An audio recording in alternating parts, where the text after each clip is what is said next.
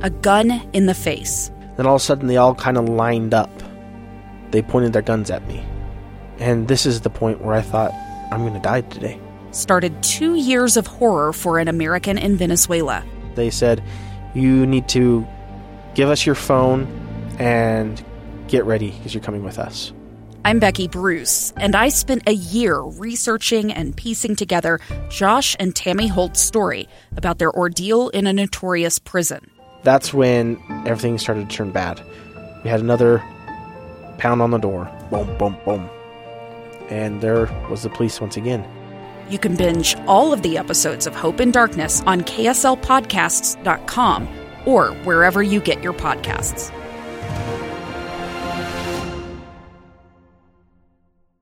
Welcome back to Live Mike. I am Lee Lonsberry, covering a lot of issues today on the program, from coronavirus to changes here with General Conference to the Democratic battle for the nomination for the presidency.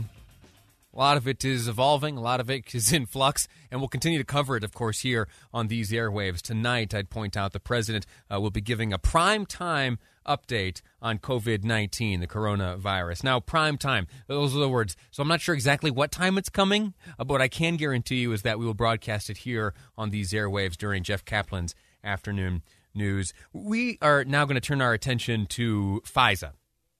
We've spoken to legislators for a long time about this issue, as there has been talk of reforming FISA.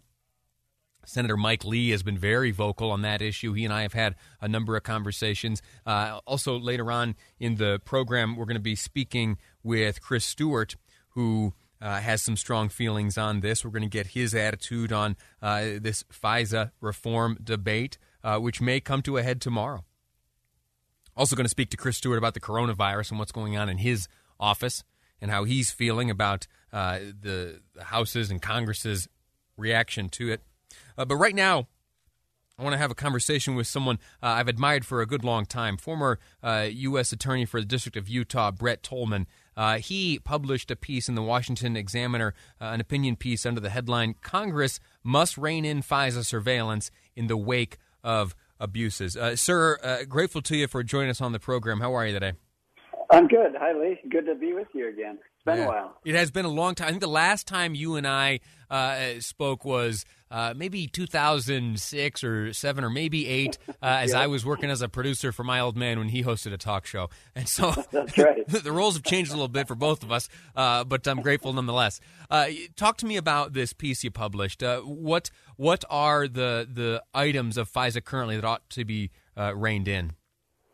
Well, the first thing that a lot of people don't realize is, a similar cast of characters. You have Jim Comey, who at the time was the Deputy Attorney General, and you have Robert Mueller, the Director of the FBI. The very same people that under their leadership you saw abuses were at that time in 2005 trying to get the Congress to just reauthorize the Patriot Act, which had these FISA rules in it. Without any reforms, no changes, no adjustments. They did not want any heightened standard, even when it was going to be utilized against a U.S. citizen. So that should be the first thing that folks focus on. Is there's a pattern here. There's an optics problem as well. And you, if I could, but you had a unique perspective at that time. You occupied a fascinating position as chief counsel with the Senate Judiciary Committee. What did you see from that point of view? Yeah, we were tasked with reauthorizing this, and myself and a former FBI agent, Nick Rossi, we actually engaged in an effort to try to get Republicans and Democrats on board, and we raised the bar on several of the provisions: the sneak and peek search warrant, the 215 records, the roving wiretap. We raised the bar and made it a little bit more difficult, still useful, but more difficult.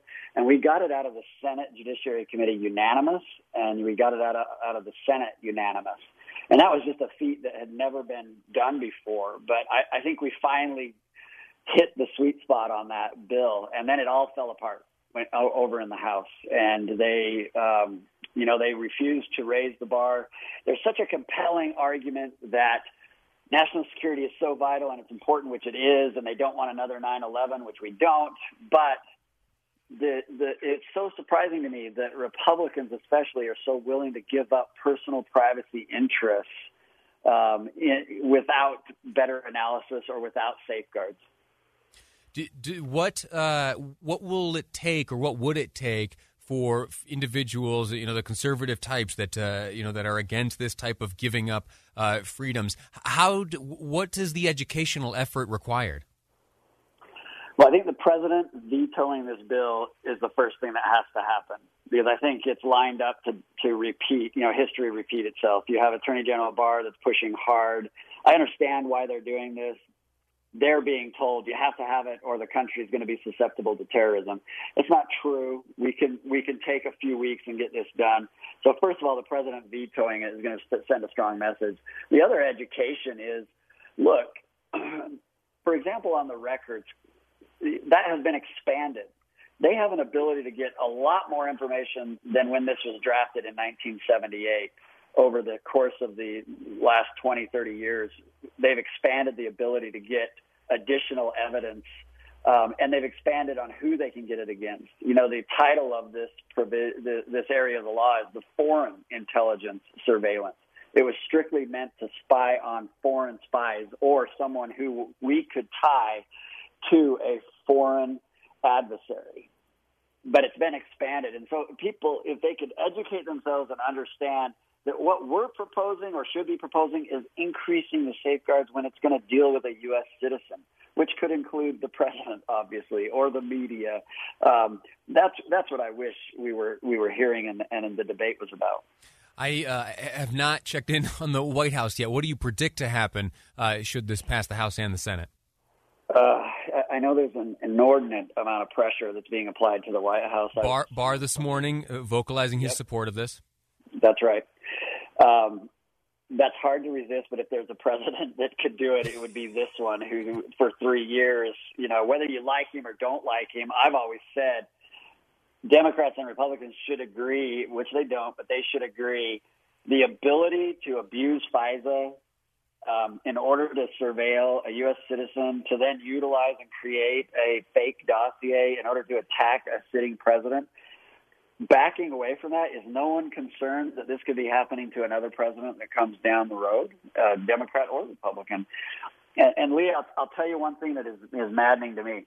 There are some champions on the Democratic side who are long time privacy and personal, autonomy, citizen autonomy advocates. Senator Ron Wyden from Oregon, Senator Leahy, others that are, they touted themselves as trying to protect civil liberties. They're quiet all of a sudden, and they've disappeared because they don't want to do anything that might be what the president wants done. So it's a tough uphill battle because you have both Republicans now and Democrats that are wanting to just a simple reauthorization. Yeah. Senator Mike Lee, an exception to that, has urged the president to veto the legislation. One of his tweets reads, "The House FISA deal doesn't fix what's wrong with FISA. I will do everything I can to oppose it in the Senate. If it passes, President Trump should veto it." We'll see if his desires come to fruition. Unfortunately, if I'm a betting man, the way the political winds are blowing right now and the way, just as you mentioned, some folks with strong feelings, as you and I know, are sitting quiet on the sidelines, we may be entering into a new era. Yep, that's exactly right. Sir, I'm grateful to you for your time. Brett Tolman, former U.S. Attorney here for the District of Utah, all-around smart guy, strong feelings on this issue. I'm grateful to you for making the time for us. Let's not let this be the last time we chat, all right? That's right. Thanks, Lee. Appreciate it. All righty. My pleasure. Listen, we're going to take a break here. Coming up, we're going to be speaking with Chris Stewart on the same issue. He has a fascinating perspective. We're also going to talk to him about the coronavirus. His proximity to the virus, not literally, but his proximity to the virus is fascinating. He is in the midst of debates taking place in Congress right now. He also, as a member of Congress, is responsible for the well-being of his own office. I'm anxious to talk to him about any procedures or protocols that may be impacted by the coronavirus. That's coming up next here on Live Mike. I'm Lee Lonsberry, and this is KSL News Radio.